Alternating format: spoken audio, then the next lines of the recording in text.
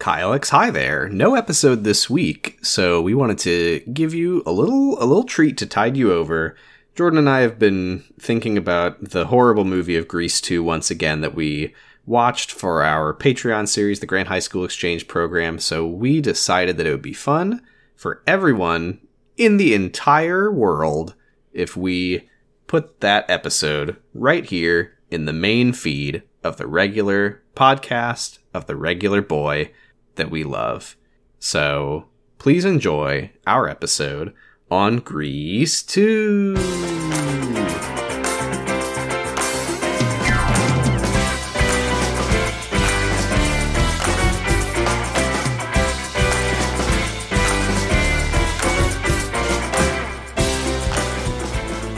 Hello and welcome to another edition of the Grant High School Exchange Program. I'm Sam Canning, aka Cool Writer. God, that was gonna be mine. And I'm Jordan Canning, and this is my real American accent. Happy Halloween. This is the spookiest movie that we could decide. I forgot that it was Halloween. So we watched Beastly. We watched Halloween Town High, which is another good option. Greasely. We did watch Greasely. I've never seen any of the Halloween Town movies. Yeah, but I was just thinking about how Halloween Town High exists, and that would be a great teen high school Halloween movie, but we didn't do that. Okay, but is it a musical? It's not. We don't. It's not. Well, then it doesn't. Cyber Seduction wasn't a musical. I am the Stroke Man. Yeah, it was a musical with music by Lincoln Logs and Green Day and Switchfoot. Yeah, we have watched the phenomenal, critically acclaimed Grease 2. Box office smash, Grease 2. 1982, written by Ken Finkelman, directed and choreographed by Patricia Birch, with music by Louis St. Louis? Louis St. Louis, you shouldn't have. You can't, that's not a name. Okay, can you run me by these people one more time? Because I want to figure out who I'm the least happy with today. So the writer was Ken Finkelman. Okay. Director and choreographer was Patricia Birch. I feel like the choreography was not bad. It was weird, but I have more pressing things to complain about. Music by Louis St. Louis. I think Louis, you're the one that I don't want, to quote a Grease, sort of a parody of Grease. Oh, I get it. Yeah, we don't go together with Louis St. Louis. I'm not going to reproduce with Louis St. Louis. We neither go together nor be together. He is not a cool writer. We gotta talk about this movie. He needs to go back to school. Stop! This movie sucks. I hate this movie. I hated this movie mostly because it was 158 million years long. It's so long, and the reason that it's so long is because the songs are all like 6 minutes long. They're really long. It's an hour and 52 minutes, I think. It's 54. I think, no, okay, the credits add some time. Thanks, Greg. I will say I did skip the credits. Yes. You didn't need to. Well, that was my beautiful reprieve. That was your downfall, because had you skipped the credits and had I skipped the credits, you wouldn't have known about the Cycle Lords. Oh, I actually did from Wikipedia. I had Wikipedia open the whole time because I had never seen Grease 1. You have seen Grease 1, right? I've seen Grease 1. As a basic plot synopsis, it's High School Musical. It's High School Musical. There's a greaser and he falls in love with a girl named Sandy. Right, it's High School. We watched. You don't have to. You don't. We watched High School Musical, but also the greaser is a member of the T-Birds, and then there's a girl group named the Pink Ladies. And let's just talk about this movie. Here's something I do want to address, which is that what I have always heard about this movie is that, because Grease came out in the 70s, and it was like a 50s movie. Yeah, it was like, there's a lot of 50s nostalgia, sort of. I think it's not nostalgia, but it's very 50s. Right, and then this came out in the 80s, and I had always heard, like, this was Grease, but set in the 60s. It really... it's set in 1961, right? It takes place, apparently, 2 years after Grease, which was 1959, so it's 1961. It's basically still the 50s. It's basically still the 50s, except now they talk about, like, JFK. Motorcycles. And motorcycles, which were not invented until 1960, so... Right. So we are at Rydell High School in somewhere, California. And the movie is 2 hours long. Okay, Greg Turkington. Okay. If you're going to be talking about movie runtimes, It's just that you were okay. Whatever. the listeners will know why I'm mad right now. Anyway, it's because you're talking to me. Two women who I understand are the principal, and then some woman. There's Principal McGee. Who is Blanche? Blanche. And is she just the principal's Doctor Who companion? She's the principal's, yeah. She's her stand. She really is Principal McGee's stand. She just follows her around and does weird things behind her. Her stand ability is comic relief. Yeah, basically. They like raise the funny Rydell High School flag in front of the school, and then there's a loud noise, which I guess is probably a motorcycle or something, and they start freaking out, and then the first song begins, and they funny drop the flag back down on themselves, and then it's the song about how we're back to school, and then there's this song 7 minutes and 45 seconds. This song goes on for 7 minutes and 45 seconds, and it's basically just Doug Walker's version of Another Brick in the Wall. Yeah, it's just another prick in the school. Here's some lyrics. Geometry and history is just a pain. Biology and chemistry. The Board of Education took away my parole. There you go. See? We see the pink ladies squeal around the corner. A fun game for our listeners is guess if that's from the Grease song or if it's from Doug Walker's parody of The Wall by Pink Floyd. Yeah. And there's just whatever. There's a nerd gets owned, and they're singing a song about how they don't want to go back to school.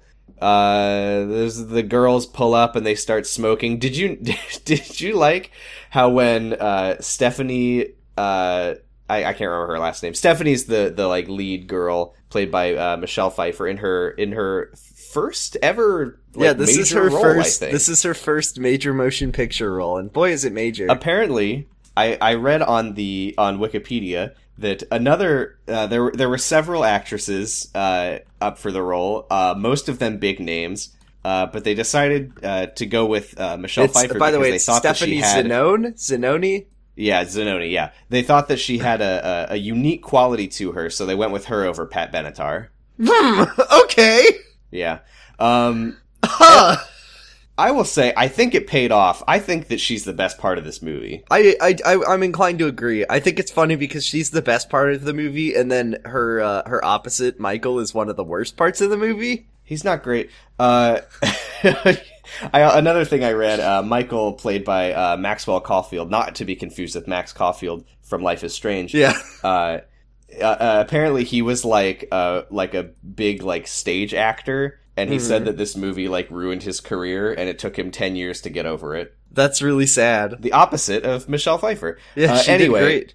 Did you like how when Michelle Pfeiffer, Stephanie shows up, and she's like, sorry, I'm late. And then she puts on her, like, badass cool girl sunglasses, and we get, like, a 5-second shot just looking at her in her sunglasses looking cool. Well, she's so cool. You gotta know that she's cool. Yeah, and then the greasers, who are the T-Birds, pull up, and they have motorcycles, and they have sunglasses. This is a very motorcycle-centric movie. And we get the fun quirk of the T-Birds talking to each other. I hate them. They're the worst. I don't know their names. I don't know which one is which. There's Johnny, he's the leader. I got that. Johnny's the leader, played by Adrian Zemed. I was able to recognize him. There's Goose, or the Goose is the tall one. Louis? Don't know.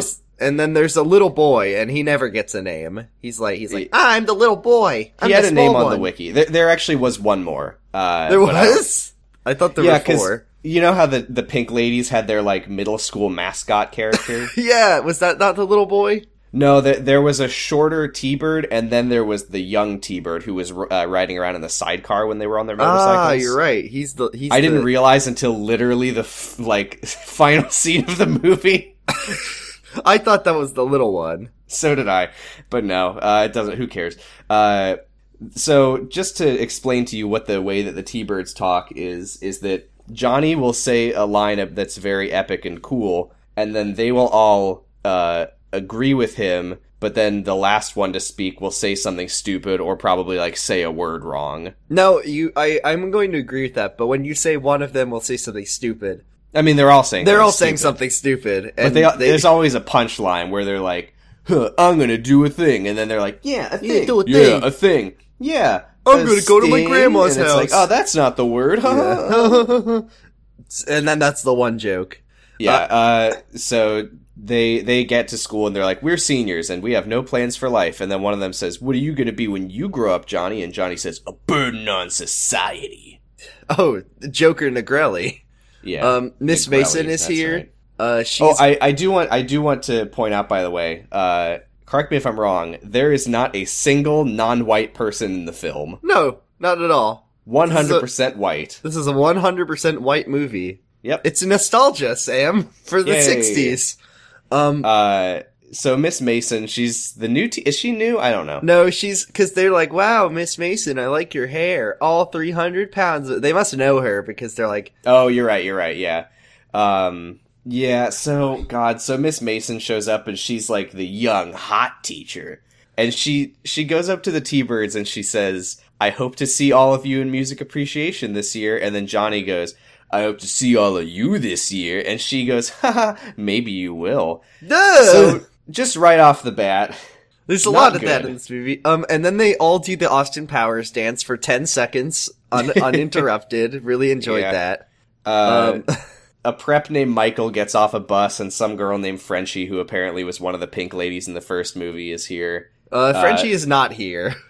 Now, Frenchie... I know you had a theory that Frenchie was perhaps a ghost. I know it is broken in the last... There's one moment where other characters interact with Frenchie. There is in the entire movie, the only person who ever speaks to Michael until her last scene in the movie is she's like completely ignored by anyone else, or she's always alone. She's weird. In the movie for a grand total of maybe 3 minutes. How so the old odds is Frenchie supposed to be? And how old is her actress? Because she looks old. Okay, so as I understand it, Frenchie was one of the pink ladies in the first movie. Yes. And she went to beauty school. She was like best friends with the main character. Yeah. And I think what she says here is that she dropped out of high school to go to beauty school. Uh-huh. There's a song in Grease called Beauty School Dropout about her not being good enough to go to beauty school. Oh, but then she does go to beauty school, apparently. And then she drops out. And then she drops out because she funny turned her hair pink by accident, I guess. And now she's back in school as a senior again, I guess? But she looks so old. Yeah, well, yeah. She says that, they're all old. She says that, she's specifically here to, like, use the chemistry lab to learn how to do cosmetics, which is not how school works. Funny chemistry scenes. Yeah. She does explain that Michael is the main character of Grease 1's cousin, I guess? Yeah, Sandy's cousin from England. So she's gonna be his stand for this movie. She is his stand. There's a funny coachler don't be afraid to shoot the outside J scene where the guy just says basketball, basketball, basketball, basketball. And he just keeps saying basketball. We love basketball. Yeah, that's pretty much it. One of the greasers like steals an upright bass from the big nerd. I don't know what the point of that was. That doesn't go anywhere. It's to show that they're so cool. And then Johnny does the funny thing that he does throughout the movie where he's like, comb! And they give him his comb, and he's like, door! And they open the door, and then we're fucking almost 8 minutes into the movie, and the song finally ends. Hooray! What happens next? Next we get, I think, I feel like this movie, this moment actually made me think that the movie was going to do the funny thing where they, like, throughout the entire movie, they're like, it's the 60s, do you get it? But they really only do it in this one moment. Oh, where they're talking about... Yeah, the girls are like, hey, what's your latest style? And the other girl's like, I'm Jackie Kennedy. I'm dressed like Jackie Kennedy. Worked for her to get JFK to marry her. And then the other girl's like, yeah, well, I heard he prefers the Marilyn Monroe look. Do you get it? You know what's really funny about the pink ladies? What's that? You could hold a gun to my head and tell me to list their names, and I wouldn't be able to do it. I actually think I know all their names. They have name tags on for the entire movie. Oh my god, they do have name tags on. That didn't help me. Yeah. I had to use Wikipedia. Okay. It is Stephanie, of course. Yes, we know Stephanie. Paulette is the one who has, like, bleached blonde hair and kind of has a Betty thing going on. A little bit. And she's played by, I don't remember her name, Lena Luford or something like that. It's Judy Garland's daughter, who's not Liza Minnelli. Mm-hmm. There is Rhonda. Rhonda is I think Rhonda is the one who like keeps talking about how she wants a nose job and that never goes anywhere. Yeah. Rhonda's the one who has a nose, and then at some point someone calls it a beak. So, and then I think the other one is Sharon. Is Sharon the one who does the bomb shelter thing? As I recall, Sharon is the other one. The other one. And then there's the mascot whose name is Dolores. All names that would fit in well as Secret Life extras, by the way. Yeah. So they're the T-Birds walk in, and Johnny is all in Stephanie's face because I guess the idea is that they were dating before the movie, but then she broke up with him, and that's that scene. So some nerd who apparently is Eugene, who was in the first movie. Okay. One more thing to help you out. What's her name? The nose one? Is that Rhonda? Uh-huh. What's her face? What's her face? She talks about how she wants to be on the National Bandstand, but they have she has a nose and that won't do. And the National Bandstand is a TV show from the original Grease, so that was just kind of a cheeky reference for you. Oh, okay. Yeah. They come to Rydell High, and then they do the hand jive, and then I think all the greasers moon the camera, and it's very funny. Do you get it? That's so funny. So is this nerd guy Eugene? He was in the first movie? See, that was the thing that I was confused about, is that I could swear to God that Eugene was in the original movie. But how is he still here? Lauren was telling me that he was in the first. I guess he was a freshman in the first movie, and now he's I guess so, because he could be a senior now. Or he loves school so much that he never left. Yeah. Anyway, Michael is British. I didn't realize until this moment. So the T-Birds get here. Michael's like trying to put his stuff in his locker, and the T-Birds walk in, and they're like, "This is our space. This is our locker. See how we spray painted T-Birds across them? So fuck you." And then they shove his face in a locker. And let's show. You forgot the part where they show how cool they are by opening their locker and harmonizing like a barbershop quartet. Yeah, I forgot a lot of stuff the T-Birds did because I hated all of it. They're very bad. We get a scene of like Stephanie putting on some kind of skirt. I don't know if it's because like pants are banned or something. But she's like, she sees Michael face in locker, and she's like, "Hey, don't let these guys." T-Birds are bad. Fuck you. Yes. And then she pushes his face in her locker. Also. Yeah. And then they go to class, and Johnny is like, "Hey, Stephanie, you want to smoke with me after school?" And she says, "I quit smoking. It's bad for my health." And he says, "So is standing me up." It's the Surgeon General says that standing me up is bad for your health. This is all the things I say in this movie. Did you like how the T-Birds all have like their really obnoxious like New York greaser accents, but then whenever they're singing they just drop them completely? Yeah, it's hard. It's hard. Yeah, I mean, I think that what it's trying to say is that it's all an affectation, right? Like, there's no way they'd have those accents for real. Yeah, I mean, they live in California. Exactly. So they just do those, and then, it's hard to sing with an accent. So the principal gives a welcome speech over the PA while her stand is playing xylophone behind her. She says, "Good news, Mr. Spears has made a miraculous recovery from mental exhaustion," and then he's like this tremoring, shaking man taking a pill, and then... Apparently he was in the first movie, but he had a different name. Huh? Yeah. No clue. There's a girl asleep at her desk, and everyone puts a rat on her desk, and then she screams, and Mr. Spears face plants on the desk and dies for the next 2 hours. He dies for the next 2 hours of the movie. We see him die, and it's very sad. And then Frenchie is doing chemistry crimes. Yeah, she's doing funny chemistry explosions, like from movies and from High School Musical, and the principal says one of the classic lines of a Grease movie, which is, she says a thing that sounds like sex. She says, "If you play an instrument, you should join the band." It's such a weird walk to get to this too, because she's like, she could have just said she could have just said, "If you play an instrument, join the band, jerk off," because she says right. Yeah. What she's saying is like, "And welcome to school, band auditions or whatever. We encourage anyone who plays an instrument to get involved, because if you play an instrument, it's always better to play with a group than with yourself. Do you get it? Ha ha ha ha ha ha." Man, it's just like a run-up to that joke. Yeah, like... And then over the announcements... Just climbing the aggro crag of that joke. Over the announcements, Principal McGee is like, "And we have a new straight-A student all the way from England. Michael, in your classroom, please stand up and everyone can make fun of you and laugh at you." I love the fact that we're supposed to be like, haha, Michael's a very attractive English man. What is, but he gets good grades. What is wrong with Michael? Like, why are we supposed to, why do people? He's a nerd. But he's not a nerd. He's way cooler than a nerd. We see a nerd. He's like British and smart and handsome. That's the weird thing, though, is that he dresses like a prep, so I assumed that he was supposed to be a prep, but no, everyone calls him a nerd for the entire movie. Well, no, he dresses like a sophisticated Englishman. Yeah, well, he's a nerd. And he's his a name nerd. is Michael Carrington, and he's a big loser. He is a big loser. So Michael is running on the track at PE or whatever, and the two twin sister cheerleader characters run up to him, and they say in perfect unison, "Michael, we heard that you play piano. Would you like to play piano at the talent show? Thank you, bye." And then he says, "Guess I'll do that for the rest of the movie." Yeah, and then the pink ladies see the girls, and they yell, "Virgin alert! All male periscopes down," like a penis. Now, this is a question I have for you, Jordan. What's your question? Because the pink ladies yell "Virgin alert" and they're making fun of the virgins.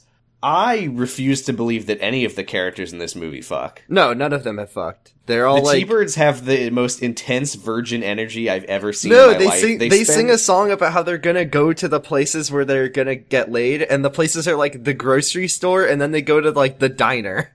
They spend half the movie talking about how they never get to have sex. These are virgins. They're all virgins. And we know for a fact, by the way, that the arrangement, the bizarre arrangement, is that T-Birds and pink ladies are only allowed to date each other. So there's no way the pink ladies have fucked because the T-Birds haven't fucked.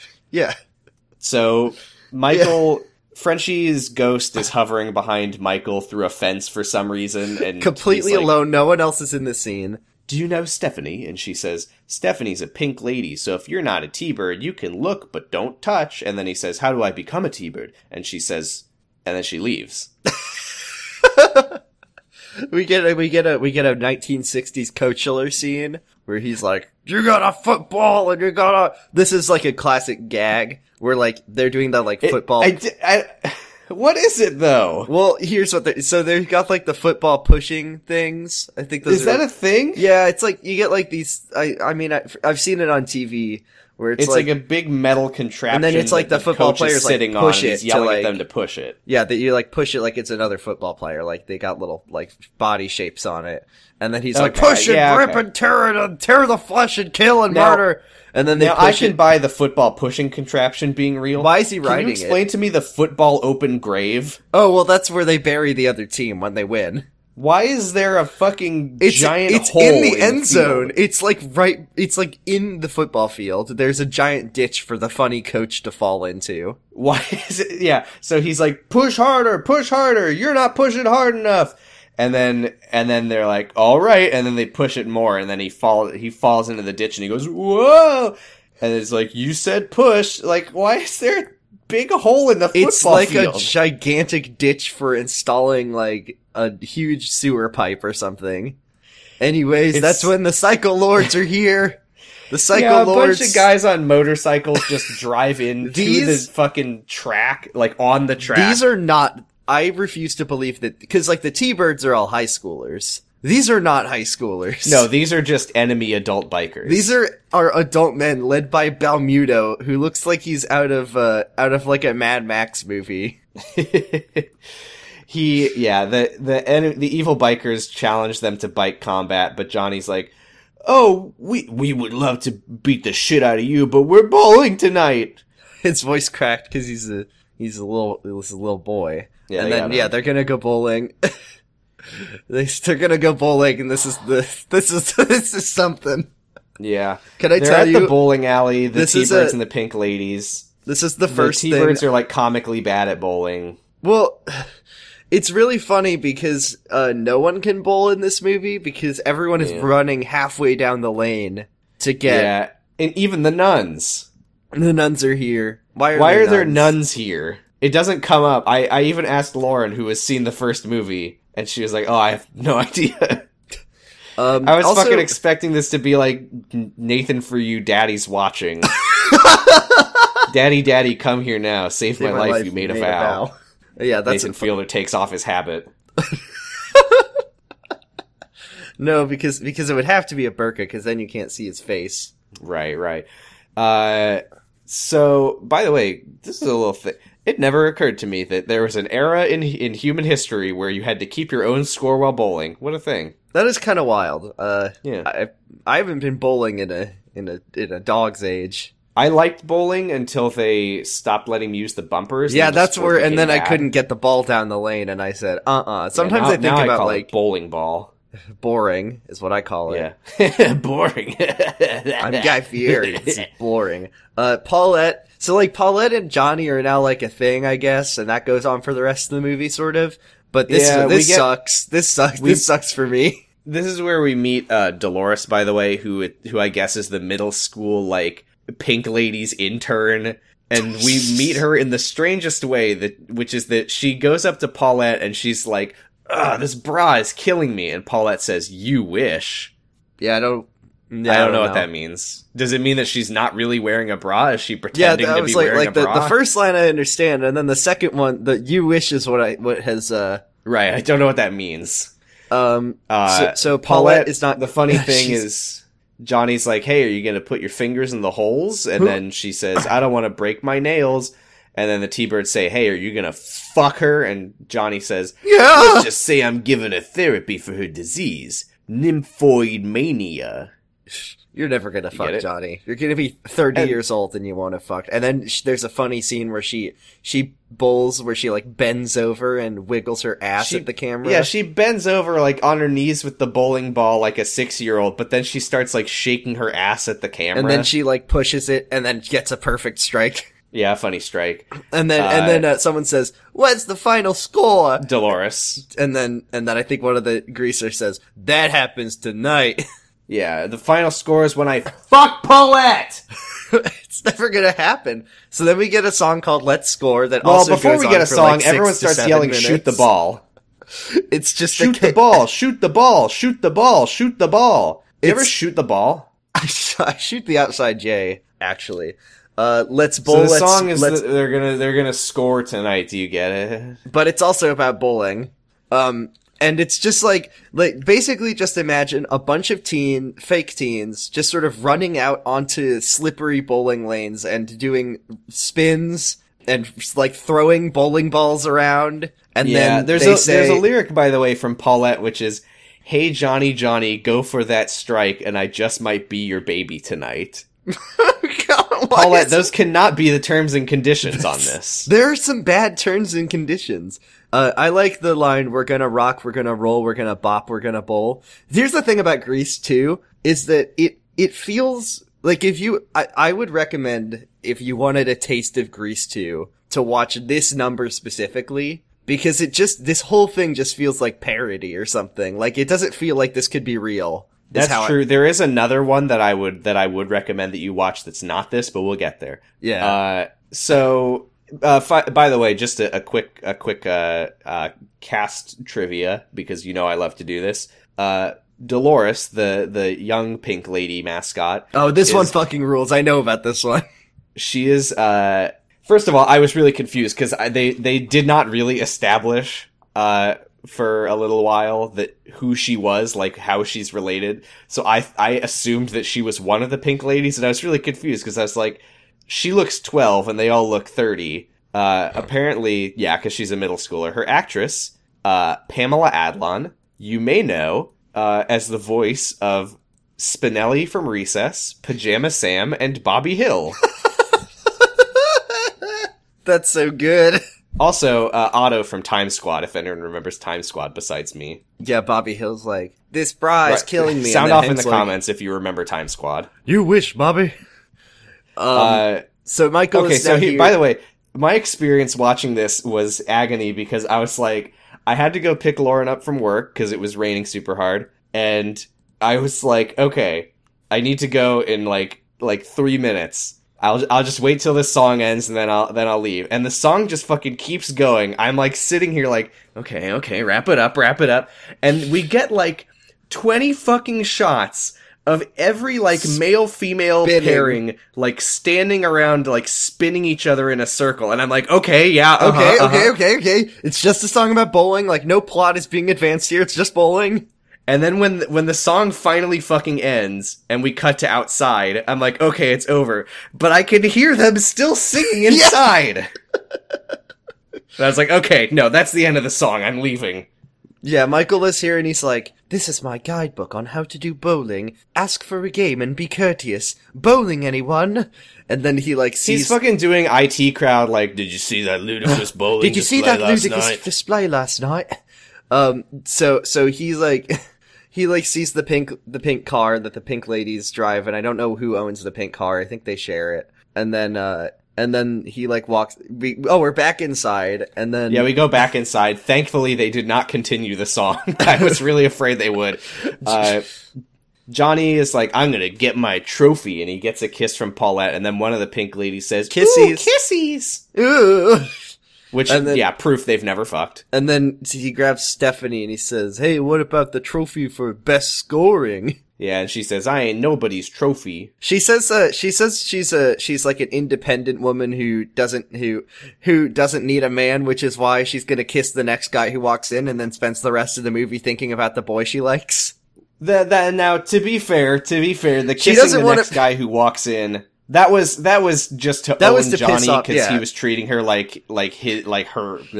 But she does also property. Spend the rest of the movie obsessing over a guy she likes. No, that part she does do. But yeah, she's like, I'd rather kiss the next guy to walk through the door than you. Gary and old then the man. T-Birds all look over. There's an old funny man standing by the door, and he's like, then go do it. and then she walks over, and Michael walks in, and she kisses him, and then everyone leaves. Johnny no likey. Dolores is still here. She goes up to Michael and she says, motorcycles are cool. Yeah, she says motorcycles are cool. I'm Dolores Revichuk. But everyone calls me Woodchuck. Paulette's younger sister by like 20 years. And everyone calls me Upchuck or Woodchuck. And she's got a little skateboard because she's not old enough to be inside a car, I guess. Dolores is good. Dolores is fine.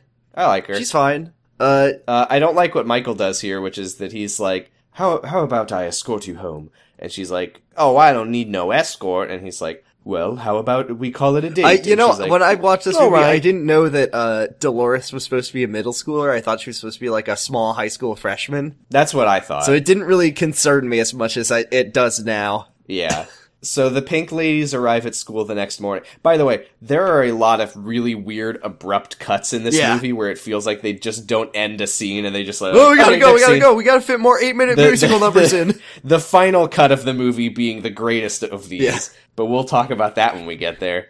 So the pink ladies arrive at school. There's a new teacher, Mr. Stewart, who's standing in a parking spot, and they almost kill him, and then they talk about sex. They do, like, literally squeal into the spot and almost kill Mr. Stewart on the first day.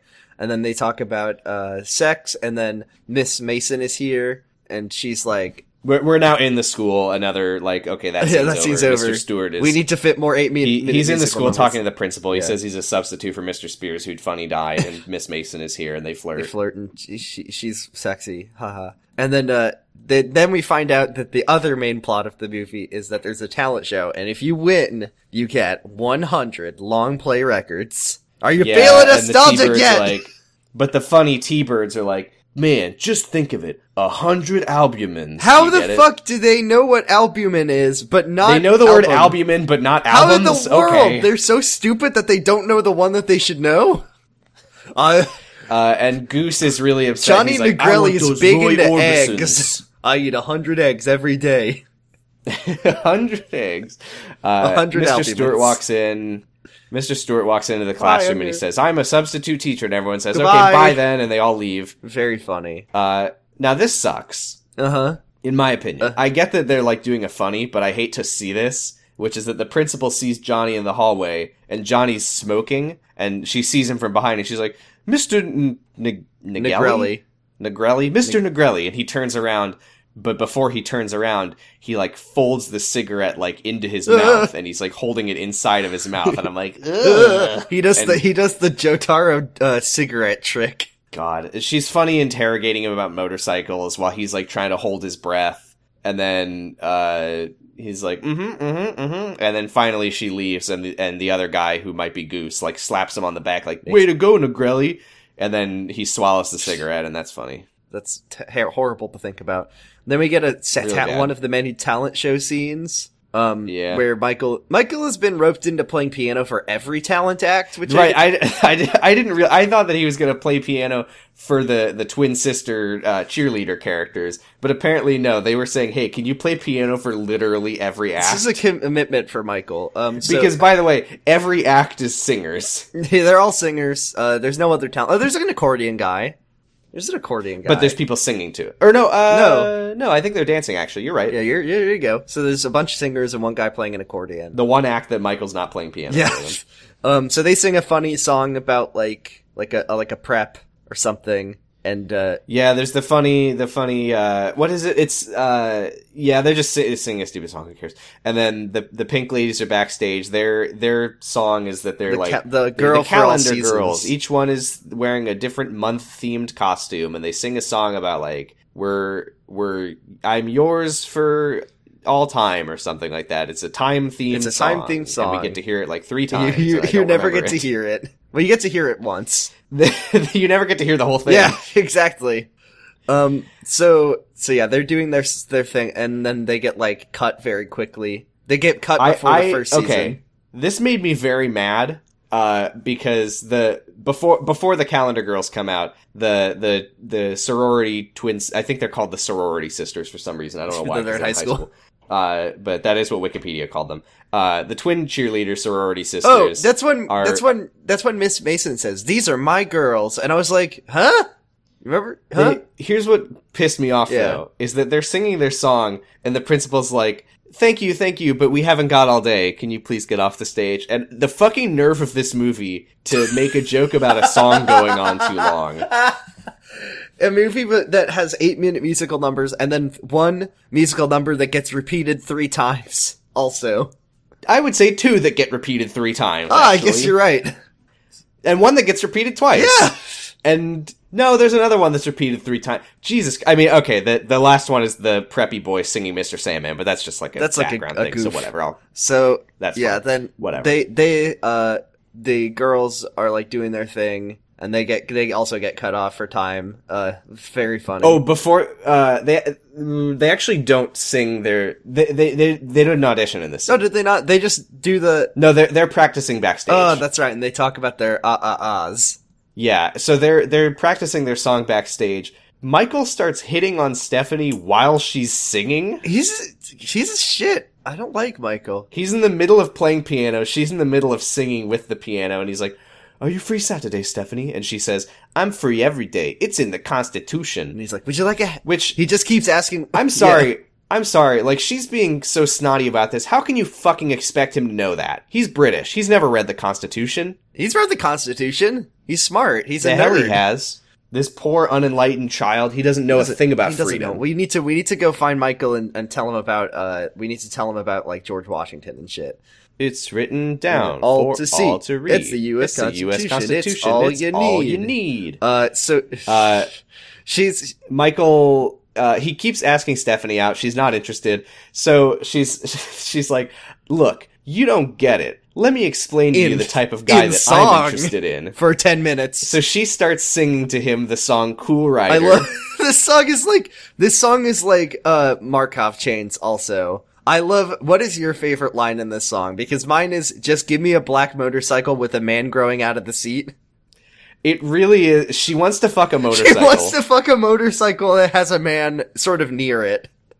Yeah, I think the funniest thing about this song is that she starts out singing to him about the kind of guy she wants. She just sort of leaves. And then like a minute into the song, she finishes the first verse, and then she leaves the room and goes to a different room, and she picks up the next verse. She's like, "Yeah, it's true. I want a cool rider." And she keeps singing to herself now. And then after the second verse, because we need a third, because the songs are all forever. One thing you gotta know is that this song advances the plot. We learned in the first verse that she wants to fuck a cool guy who has a motorcycle. And then in the second verse, we learned that she wants to actually fuck a cool guy who's growing out of a motorcycle. And then in the third verse, she just sort of reiterates that a little more. Yeah, but the thing that's so funny is she goes from singing to him to tell him what kind of guy she likes, to singing to herself. And then at the end of the song, she just, like, walks outside and continues singing as she, like, walks away. She, like, dances away. And, what was Right, the and line? then- She says, if he's cool enough, he can burn me through and through. Yeah, if he's cool enough, he can burn me through and through. Great. Because you never fuck the motorcycle Yeah, pot. Shut up! No! Anyway, so she continues singing and dancing on her way home. She like goes off into the sunset, going like COOLRIDER. Give me a C! And I will say, for what it's worth, this is both my favorite song and favorite scene in the movie. It's alright. It's shorter than most of the other songs. It's shorter than most. It's pretty fun. I enjoy. I think that, like I said, Michelle Pfeiffer, best part of the movie. She's given it her all. And The lyrics are just so It's bad. pretty funny. The lyrics are horrible, but it's pretty funny to watch her just like leave the building and continue to sing to herself. Goodbye, They say Michael. she's still singing to this day. Yeah, that's what happened to Frenchie. She got caught up in a musical number and just sang her way into the middle of the street. Oh no. So one of the T-Birds Hey, goes up to Michael and says, "Hey, I got an essay on the fall of Rome, but I didn't even know they were in trouble. Gotta get those albumins. And Michael ignores him and decides to transform into a motorcycle. And then Turbo Teen. He's like, wait a minute. You're offering me money to write you an essay? I could. With that money, I could turn into a motorcycle. I need these monies to buy nutrients. Yeah, so Michael decides that he's going to write essays for apparently all of the Every T-Birds single for one. motorcycle See, money. I think we get this sort of montage dealy where like he starts with one of them, the goose. I think it's the goose, and then Doesn't matter. as the montage sort of proceeds, he gets more and more assignments from different ones, and then they. Or is this later? Am I thinking of this? Is this later? No, you're right. But the way that this happens is very weird. First of all, I do want to say, I feel like it's a little weird the way that I feel like in most movies, the storyline of like the nerd character who's very smart and like just a really nice guy who's like a very good man, starts writing essays for money for the bad guys. Usually you would think that would have, like, consequences, like it would blow up in his face, he'd get in trouble, but the character arc of Michael is just that he gets really cool and everybody likes him and then he wins. That's kind of what happens in Grease 1. Sandy just decides to become a greaser, and then she wins. Wait, Stephanie, I mean, Sandy. No, you Did I said say Sandy. You did say Sandy. Yeah. That's how the movie You're ends. She just shows up wearing all leather and smoking, and then the problem is solved because Danny doesn't need to change for her anymore. Yeah, because she changed for him Yeah, and everyone it's wins. good. So actually, that this night, is kind Michael of a is writing feminist the movie essay in a because nuclear fallout shelter. This is a feminist movie because the guy is changing for the girl, if you think about it. Oh, that's so true. So that night, Michael writes the essay in a nuclear fallout shelter. Yeah, it's topical. Don't know why. Yeah, I guess it's topical. The guy comes and picks it up and gives him the money, and he calls it he's like, a nucleoid shelter. This would be a great place Once for again, activities with student bodies, It's if you so know what funny I'm saying. that they substitute the normal words for the words that are like science words. Yeah, and then that scene ends. But this is the very weird thing, it's a montage of him writing essays and getting money from the T-Birds.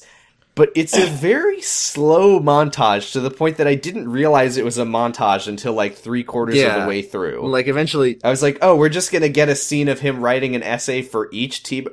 Oh. yeah, and then like Johnny, he's even writing a paper for Johnny, and then every time he says like, don't tell anyone about this arrangement. Right, each T-Bird, he writes the paper and gives them the paper the next day, and then they all make a different comment that's basically the same comment, and we get that 4 times for I each mean, that's T-Bird, basically thanks. what the whole role of the T-Birds is them making the same comment but slightly different. That's so true. So we go to a biology this is classroom, the and worst. Mr. Stewart is drawing a funny Oh my vagina on God. the board, so that's a bad start. This is to a not scene. great. So they're in sex ed class. I guess that the students... Did you like the beginning of this scene is Mr. Stewart is like, Gagrelli or whatever. Do you know when a woman is the most fertile? And then after he asks the question, we get like a very weird 3-second extreme close-up zoom on his face before we Where go he to like the takes off his T-Birds. glasses or something and he like wipes them off. Yeah, like all it was missing was like, when is a woman the most fertile? I mean, there should be a boing sound going on for right. You know what? There is a boing sound. There is in the song. Holy shit! So all the T-Birds are funny. Like they each go like, funny night? sex answer. You should ask the other T-Bird. Johnny's reading a Playboy, and they're all making sex jokes. And Miss Mason is here now because I guess she doesn't teach a class. Yeah.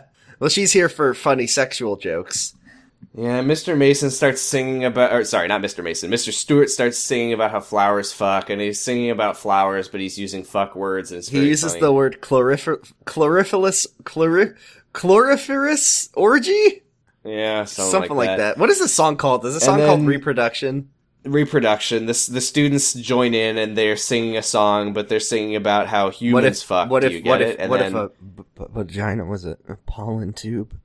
And then Mr. Stewart starts. He's like, but it gets even more interesting when we talk about animal reproduction. And then I don't know why I'm doing a. I'm Michael now. I'm accent for teaching him. the school because I'm so smart.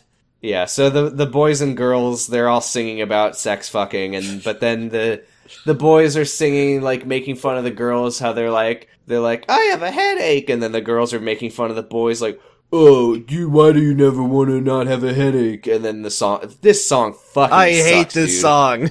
This is one of the worst songs I've ever heard in a musical. Yeah, but then also at some points during the song, just to really explain, there's a deep voiced person who goes, "Where does the pollen go?" And then there's a little funny boing sound. And then the song is brought to a squealing halt when Ben Boykovich comes in and says, "Amy Jorgens, you're the most frustrating, beautiful woman I ever met."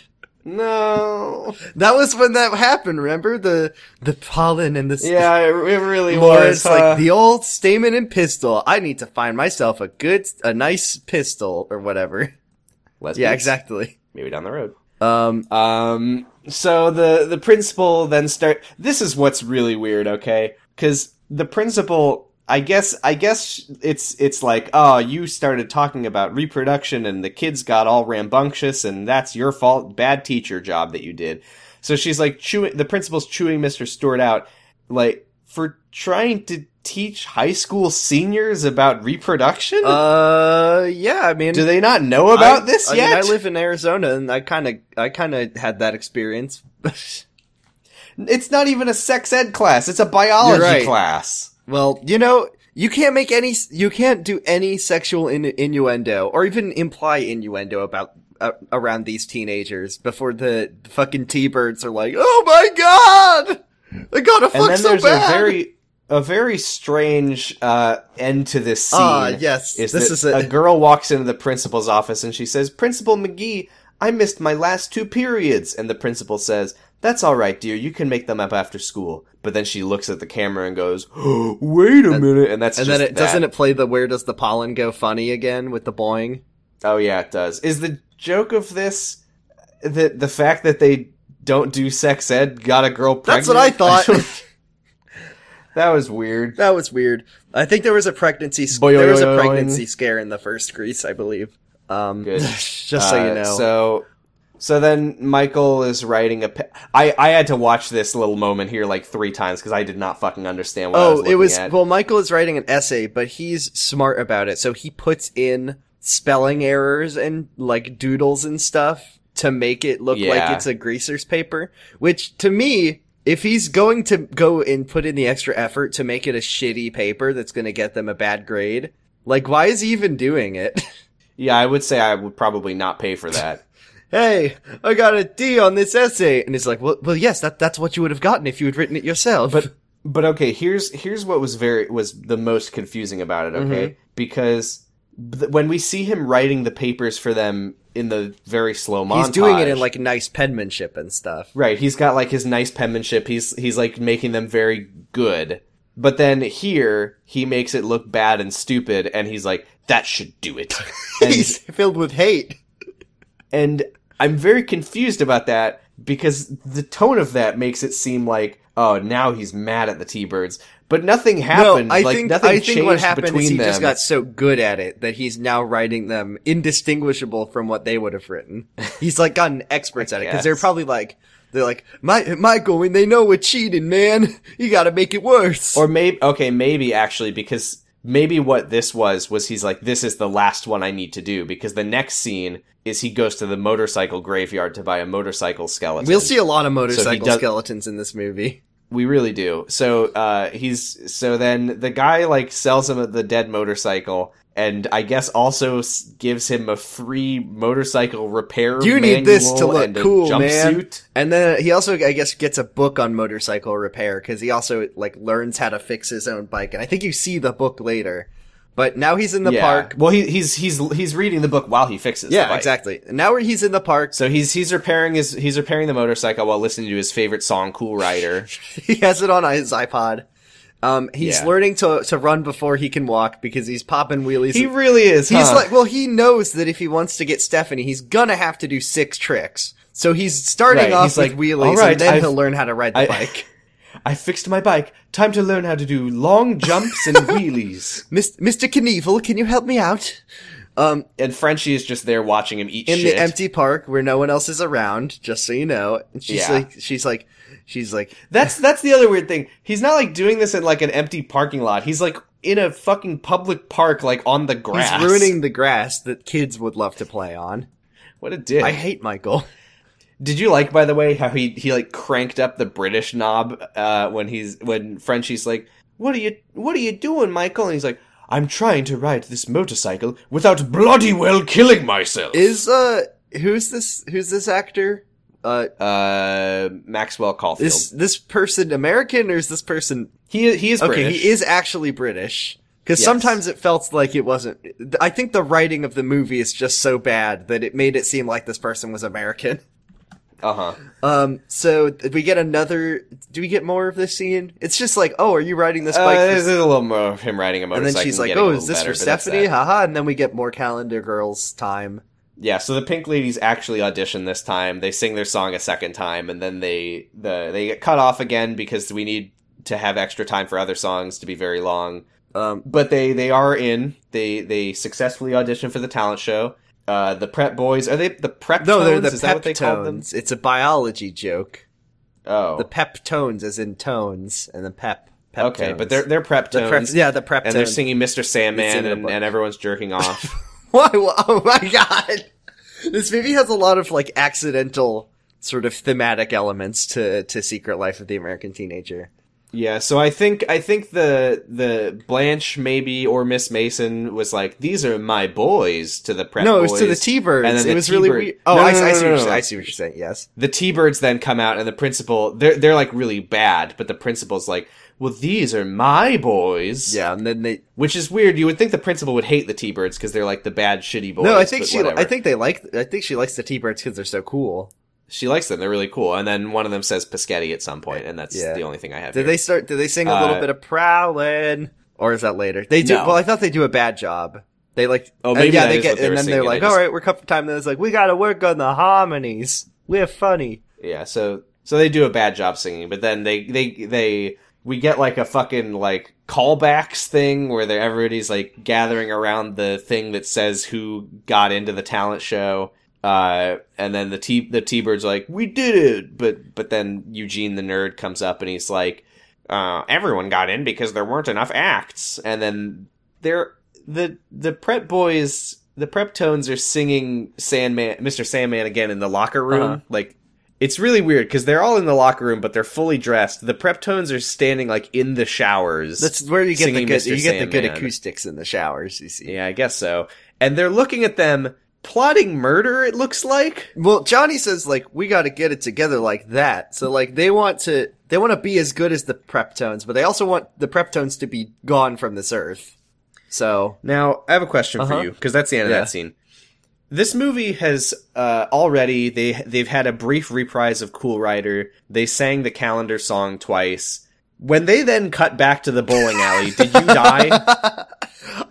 I thought they were gonna sing it again. I didn't think so, because I thought the Bolorama was just gonna be sort of a location for the movie where they go. I didn't think they were gonna, because they're not talking about doing it anymore. I mean, they're always talking about doing it. No, so we're back at the bowling alley, and Dolores arrives, and she sees Balmuto, the bad guy from the enemy bike gang, and she turns and looks at him, and she goes, "Scum!" And then she goes inside. I want to know more about. Goes, hey, I want to know more about T-Birds. Balmuto. What is his life like? What is he? Where does he? He's mad. Does he live in like the dump? Like, what does he do? Did we address that Balmuto, who by the way is not a high schooler, No, he's an very adult. Much like an adult biker Who's just torments apparently, a bunch of... Did we talk about how apparently in the first movie it was like the enemy car gang was the Scorpions, and that was the same guy? Was it? I think so. So in the original Let me movie, instead of a bunch of bikes, they have one car, Grease to Lightning, and then they have a big race against the Scorpions, who also have one car. Yeah, Dennis C. Stewart as Leo Balmuto, Craterface, leader of the Cycle Lords, appeared as the gang leader of the Scorpions in the previous film. I'm gonna torment you T-Birds for the rest of my days! Yeah, so there you go. Yeah, I guess so. So the Cycle Lords are here, and then like Dolores runs in and is like, the Cycle Lords are here, we gotta go fight them. The Cycle Lords are here, and I just made their leader very mad. Go fight them. And then it's only Balmuto at first, right? So it's like 3 against 1, we could take them, and then they come out, and then all like 20 of the biker boys are here. Yeah, so Balmuto makes a scary face at them, and they scream and pee their pants and run away. And then Michael rides in on his motorcycle, and he does motorcycle combat with Balmuto. What he does is he rides between 2 very wide lines of bikers, and then makes them fall over, one by one, until they're all dead. Yeah, so they all die, but they all get back up and they're mad. And then a chorus of girls starts singing, Who's that guy? And then everyone starts singing about him. Did you like the line, burning up the pavement like he's some kind of wheel? I did. I also liked, he wears a pair of goggles like a man from outer space. Nobody's ever worn goggles on Earth No one's ever worn goggles before. Oh, and I thought it was very, very, very convenient. They're like, who's that guy on the cool motorcycle? And then Michael's like, no one would guess that it's me, Michael, or something like that. And it was like, damn, that's a good name for you, my dude. Yeah, I will say, they're doing, like, motorcycle choreography, which is pretty impressive. It's, the bike scene, there's some real stunts in this movie. There are. The motorcycles are all, like, driving around, and he's, like, wheeling through them. Like he's some kind of wheel. So, yes, Stephanie is enamored. Do we get no, that's later where this happened. The cops are, you see, I do hear Siren Dot. I do need to talk about 2 things. First of all, it's very weird to see in a movie when everyone is singing a song together to have one of the characters singing in his head. Yeah. So they're like, so there's rhymes that don't get finished. On the motorcycle. And then he's singing in his head, so there's just like no response. But by the way, Maxwell Caulfield, he cannot hit those high notes. He can't hit, he's not a very good singer, honestly. He is really not. Sorry, Michael. Sorry Maxwell. But yeah, so Michael is just singing in his head about how cool he is, which is the least cool thing I've ever seen.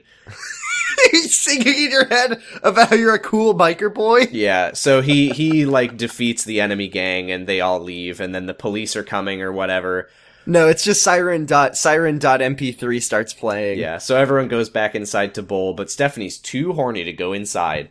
So wow, it's like the guy I sang about the other day. Yeah, so Michael drives off, and the pink yeah. So the pink ladies then confront her, and she's like, you can't be horny for that guy, he's not a T-Bird. The pink ladies are required to be T-Bird chicks. And she's like, I'm tired of being someone's chick. I want to be that guy's chick. I want to be that guy's chick. I'm tired of being someone's chick, except for him. I want to be his chick. Yeah, so she's like, cool. Here, I'm unquitting smoking. Can you light my cigarette? And she holds out her cigarette, and she lights it and on Paulette's lighter, or so she thinks. She looks actually up, and Who's That Guy starts playing again. And Michael is holding the lighter, and he's doing an American accent. It's actually the cool writer, and he's like, "Hey, I'm cool now. I'm not British. You thought that book that I was reading from was a motorcycle repair guide. It was actually all part of my plan. Step 1, buy a bike. Step 2, learn wheelies. Step 3, learn an American accent." did you see that ludicrous display just now? And then this is the best part, is the cops show up. One cop shows up. Yeah, a police officer shows up, gets out of his car, sets up a ramp next to the car. Yeah, you don't see, so Michael does a cool jump over the car. You do not see the ramp. You cannot see the ramp. And then like the guy shows up, is there, and there's no ramp to be seen. I think it's implied that Michael can just jump whenever he wants. He just presses the jump button on his motorcycle. Yeah, you know when you're like playing a game as a kid and you jump in the game, you just pull the controller up? Yeah. And then it makes you jump higher, as we all know. That's what Michael's doing to his bike. What I really love is this is like stunt number 3 or 4 in this movie. There is one big stunt, and that is the one we do not get to see. It is the implied stunt. Man, the implied stunt is pretty cool.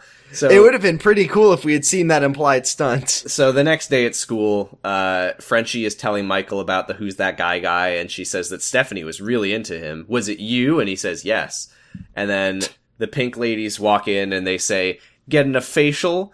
So they definitely can see Frenchie because they're doing beauty jokes. But I'm still trying to figure out how this can work. Nope, sorry.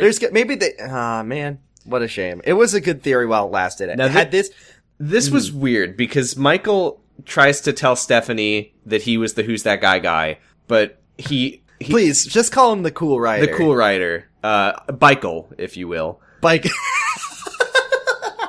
So he's trying to tell Stephanie that he's Cool Rider. What if that's it? That he's like Ghost Rider. He has like superpowers with his motorcycle. That's how he can jump. So that's like no British person has ever tried to ride a motorcycle.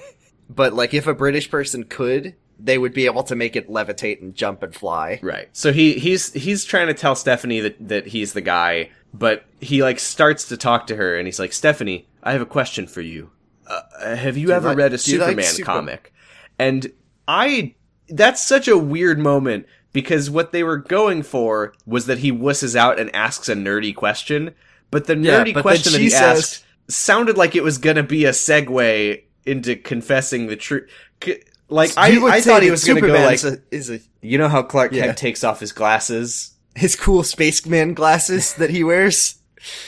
But no, that was not what was happening. He wusses out and he asks if she's read. But also, comics. I like that Stephanie says not in the last few hours, which to me implies that she loves Superman. Yeah, I guess she just hasn't read him recently. Well, that's why she likes him so much. Yeah, and then Rhonda has a funny Band-Aid on her nose, implying that she got a nose job. But no, she just walked into a door. She says, no, I just walked into a door, and that's the end of that plot point. That never comes up again. And then we set up the next bad scene with a scene of Mrs. McGee and her stand. Yeah, Blanche is doing a funny air raid siren over the intercom, very funny. And nobody cares. This is a nuclear test from President Kennedy. And then she says, and now that we've established that there's an air raid siren somewhere in the building, we can go to the next scene where the T-Birds have stolen it, I guess. So yeah, this is a bad scene. Oh, this sucks. Is very bad. This is horrible. So Lewis is Lewis the T-Bird, is going to try to trick one of the pink ladies to get in the bomb shelter with him and make her think that the world is ending in a nuclear apocalypse, so she'll have sex with him. Yeah, they're in the fallout shelter, which I guess is Michael's cousin's I thought there's property. Also a fallout shelter. No, I think there's fallout shelter on school on school properties because you see the sign. Oh, that says fallout shelter. So what you're telling me is that Michael decided that his place to write essays for money was on school grounds. No, it was, I actually think you're right, because I think Lewis was the one he was writing essays for, because they were like, wow, this is a good place for student body activities. Yeah. Remember? So I think they are at Michael's house, I guess. Yeah, so they're just using his sex shelter. And so he goes in and he closes the door, and then the T-Birds sneak outside with what is an extremely loud air raid siren that would wake up the whole neighborhood and make them all think that there's a Russian bomb. That's what I want to see, so he's horny, and then everyone else is screaming and running around and getting to shelter because they think that the world is about to end. Yeah, so he gives the signal, he's talking to her, and he's like, oh yeah, war could break out at any moment, and then they start doing the siren. And then he starts singing about how he's trying to fuck her. And it's very funny to me. This is the biggest moment, I think, where the greaser accent goes away. He's like, let me out of here, Lewis! You crazy? They're dropping bombs out there! Yeah, let's do it for our country.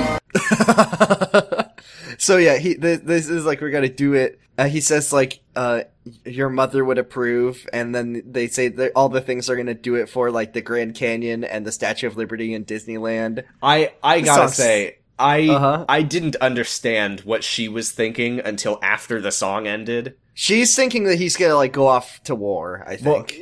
What she thinks that she's doing specifically.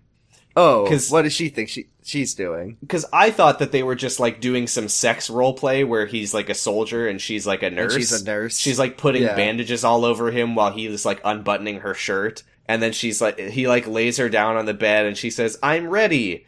And I'm like, oh, okay, so they're doing like sexy outfits, but they're gonna fuck. And then she, apparently what she was thinking as he's unbuttoning her shirt and laying her down on the bed is, all right, we're gonna go out and fight the war. Yeah.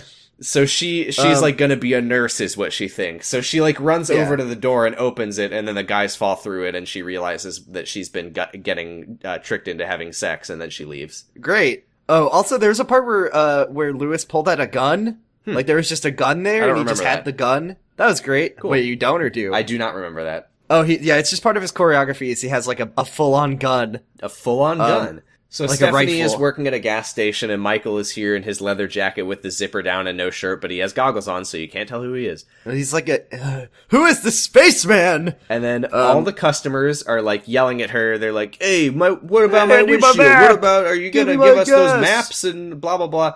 And man, one thing I have to say is it's really weird seeing what a gas station, I guess, would have been like in the past. Like.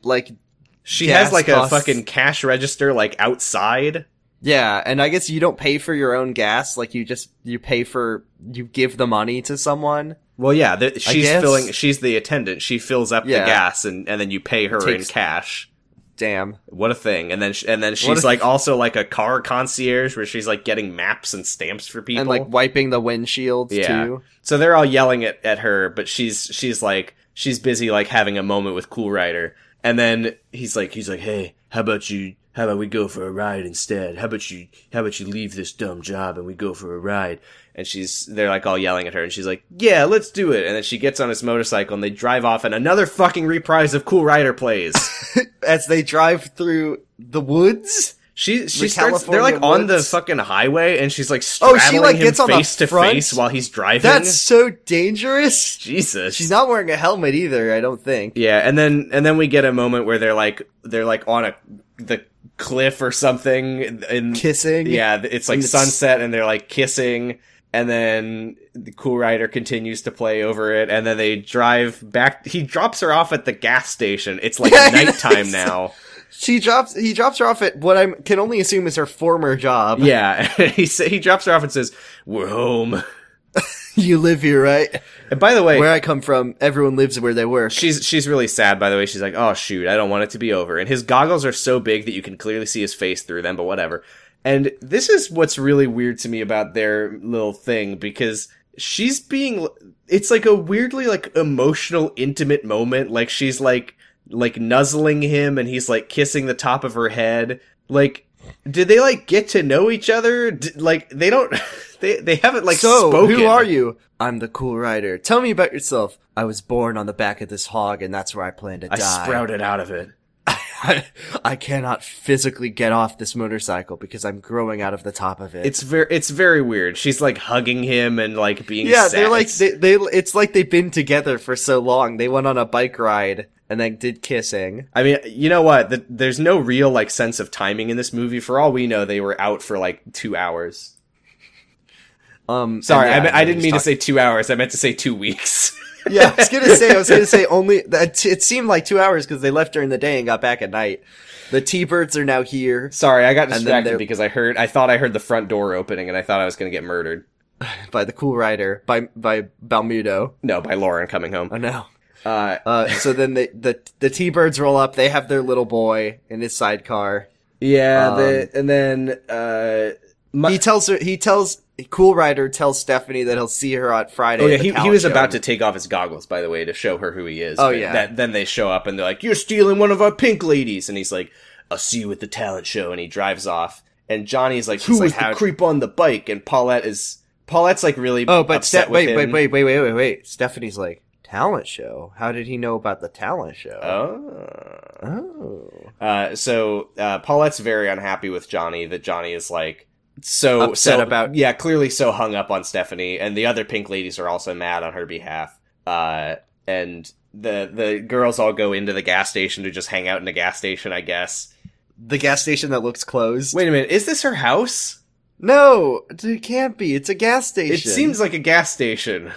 It seems like they're just hanging out in a gas station. I guess they're just going inside to hang out in a gas station. I don't think Stephanie lives inside of this gas station. Yeah, I mean... I feel like there was a line, though, early in the movie where someone was like, hey, Stephanie, still living at the gas station or something? There's 3 things you can do at a gas station. You can get gas there, you can live there, or you can jerk off to porn on the gas station computer. Oh, boy. What a movie Cyber Seduction was. So all the pink ladies go inside to live at the gas station, and Johnny is like, oh, we don't need this. Was there really a line about Stephanie living in the gas station? I'm probably inception. Someone made some comment about, like, still fixing cars or something. I don't know. Anyway. Okay. Johnny is like, we need to go, I can get us all some guaranteed action. And then they sing a song about how they're going, Prowlin! And, but like, this is great because it turns into their talent show number. It's so weird. Like, first of all, great. I always wanted a song about how horny the T-Birds are. Well, what's great is that they're singing a song about how horny they are at the talent show in front of the student body, and there's a line about there's a female butcher. This is not at the talent show. No, it is. No, it's not. No, it's not. Sorry, it's not at the talent show, but it's they're rehearsing for the talent show. Right, and that's what's so weird because they're at the gas station. They start singing, and then like a backdrop comes down, and then there's like shadowy silhouettes of like women at the grocery store because they are specifically singing about how the guaranteed action is at the grocery store. It's at the grocery. And they're singing lines. I don't remember what any of them are, but they're singing all these lines about like having sex with women, but they're using like food metaphors because it's at the store. I like the line where he says at the school talent show where they will be performing this number. I think it's Goose says that he wants a girl who's really smart, provided that she's really stacked. Yeah, he says that, and then great. The song ends, and they run behind the curtain and chase around the shadow women, and then the curtain rolls up, and the women are real, and they're chasing the women around. What did you think they were? Oh, I thought they were. I thought they were just puppets. No, I mean, I thought it was just like animated silhouettes. Oh, I guess I didn't think that there would be real shadow women behind it. Well, no. How do you get a shadow woman? Oh, and then we get the worst omen of the movie, where it's the next day. Oh, before it's the next day, I want to talk about how weird this moment was because they're at the gas station and he's like, I can get us all some guaranteed action. They sing a song that looks like it's just kind of like a stylized thing with the curtain and the shadows behind them.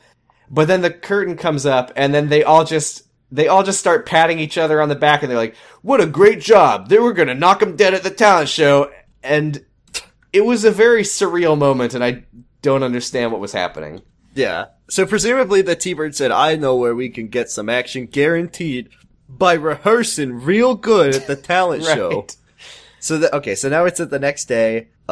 Miss Mason is like, Miss Zanoni, I need to talk to you about your terrible essay. She writes a public call-out post for Stephanie. And then we get an announcement over the speaker about the Lani Kaylani racism luau. And I was like, fuck no, absolutely not. That luau was hanging over my head for the rest of the movie. Cause the second they announced the luau, I was like, no. And under no circumstances are you doing a luau scene. Behind the scenes, before I came back to finish the movie, when I picked Lauren up from work and we got dinner, I was just eating my delicious Chipotle bowl with the carne asada at Chipotle for only $100. Oh, yes. And I'm just eating and I hear my phone vibrate and I look down and I see a message from you that says, I hope you like racism. That was when I got to the Lani Kaylani luau scene. So yeah, I when I got to this moment in the movie where the principal's like, there will be a racism luau at the end of the movie, I just had it hanging over my head for the rest of the movie. I'm like, how like a guillotine. Yeah, like there was a distinct point I think at the talent show where I'm like, okay, the movie's over. How is there a luau next? Well, they have to celebrate the end of the movie with a racism luau. We'll get to it, and we'll get to how racist it is. Yeah, I'm sure it's fine. Stephanie needs help to rewrite her paper, and Michael offers to help at the diner. Yeah, so and to illustrate, by the way, his newfound confidence, he asked her, "Do you want help?" And he starts walking down the stairs, and she's like, "Yeah, all right." And then he does like a headshot at her. He just like looks at the camera and smolders. What? Did you not notice that? No, I know what you're doing. He looks at the camera, then smolders. Yeah. Okay, I thought you were saying that he, like, shoots her in the head like in a video game. No, he, like, does a headshot. Oh, he, like, does, like when Ricky would do that in Secret Life. Yeah. Where he's just, like, makes a handsome face. Right. So, yeah, they have a conversation where she talks about Cool Rider and Michael while he's trying to help her study. Yeah, they're at the diner, and she's like talking, she's like, "Oh, yeah, I think I met my Mr. Right," and he's like, "Oh, right," and they keep doing that, like, that's funny. And then she's like, "I've seen him twice now, and he's got goggles like a spaceman, but I wonder, she's like, I have a problem. What if he's not what I imagined? What if behind those spaceman goggles, he's just some ordinary guy?" And he says, What if he can get off his motorcycle? He says, "Hey, behind his glasses, Clark Kent is no ordinary guy." Just kidding. There's so many moments in this that feel like they're trying to like tie together a Superman thing, but they just never do. Well, no, because it would be behind. Yeah, it would be the other way around. Behind Clark Kent's ordinary glasses, there's an extraordinary guy. What if behind Cool Rider's extraordinary goggles, there's an ordinary man? But that's the thing, is what would make sense. What does Stephanie want is what I guess I'm She already told you she sang a song about it. What would make sense is if they were doing a thing that's like, you think that this guy's so cool, but really all you know about him is that he rides a motorcycle. But behind the goggles is where all of his good qualities are when you get to know him, and that's the Superman metaphor. But Stephanie's good quality is that he has a motor. I think what Stephanie wants, realistically, is a guy who every day picks her up, takes her on a motorcycle ride, kisses her, and then drops her off at the gas station where she lives, and that's just their relationship. Exactly. So then she's like, "Okay, we can stop talking about this now. Let's talk about how Hamlet is bad, because it's not funny and nobody has ketchup." Yeah, it's just sauce, raw sauce. I really don't understand why she's saying that her issue with Hamlet is that he didn't have any ketchup. I don't understand that either, but you just have to accept it. Roll with the punches, man. Roll with the punches. Fuck Hamlet. There's no ketchup and no jokes. Just sauce, raw sauce. He reads her paper and he's like, "Hamlet went totally nuts when he caught his mother doing it with his uncle." And then he's like, "Me, an intellectual. Hamlet was distressed by his mother in an incestuous row with his uncle," which I'm pretty sure that it's not incestuous at all. I thought it was that the Hamlet's mom and then the dad's brother. It's Brenda incest. Yes. And then Stephanie's like, "Wow, nice. You said incestuous. You're so smart." Wow. She starts applauding him for how smart he is, and he's like, "Oh, I'm not that smart." And she's like, "Hey, I'm gonna compliment who I want." And then he's like, "Whom?" And oh my god, I gotta say, yeah, because they were getting a little flirty there. I feel like when you correct someone saying who instead of whom, that's it. Game over. Game over. You're done. You better ride that motorcycle into the sunset. Yeah, so she friend zones him outside a minute later. She says, "I'm a pink lady, so I can only date the T-Birds." And then he says, to quote Dolores, "The pink lady code stinks." And she doesn't question why he's hanging out with a middle schooler. I do think it's pretty fucked up, though, that she's willing to break the code for bikeman, but not Mikeman. Well, Michael isn't growing out of a cool motorcycle, Sam. Seriously, though, that's so fucked up how she just spent an entire conversation saying that she met Mr. Right, who's not a T-Bird, but then tells him, like, "Oh, but I can't date you because you're not a T-Bird." He's not a T-Bird, and he doesn't have a motorcycle. And then the T-Birds show up, and they're like, "Here it is, the place where we're definitely gonna score, the diner." Yeah, so Johnny and Goose are here, and in this moment I realized that Johnny is Yusuke and Goose is Kuwabara, and... Who? Oh, did you never watch Yu Yu Hakusho? No, sorry. Oh, man. Fucking... Google Grease 2 Johnny and Goose, and then Google Yusuke and Kuwabara. Yusuke and... Hold on, we'll get this live on air. Okay. Yusuke and Kuwabara. Oh, okay. I see. So it's got the... Yusuke is like the short, but he's like the... And then Kuwabara is like the tall... Sure. Okay. Yeah, it literally... Is Yusuke is the main character, right? So he's like the Johnny. Oh, so it's like Kuwabara's Johnny and like the tall... funny, tall sidekick with the dumb red hair. There we go. Yeah, I think Yu Yu Hakusho confirmed to be based on Grease 2. So, yeah. Johnny tells Stephanie, he's like, Stephanie, I've decided that you and I are officially over.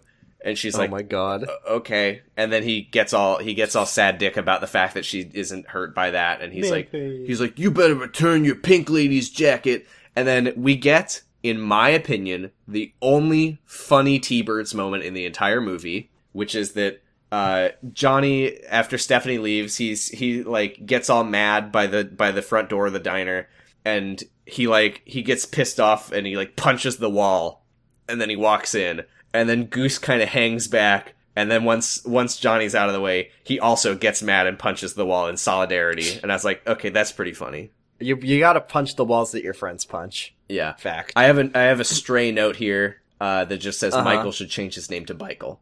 He should change it. She would like him more if he was called Michael. Yeah. And then we get a lunchroom sad song called Charades, I think, and this is the worst song in the movie. Oh man, this really is the worst song in High School Musical. And it goes on for it goes on for so you long. Were my fairy tale. So he's like drawing hearts, and what's funny to me, there's so little to say about this song. The one thing I will say is that this song, it so clearly seems like it's being dubbed over, like the voice, the lip syncing, and like the what's it called? ADR seems so bad, but the dubbing is also really poorly, like the singing is really bad in the dub too.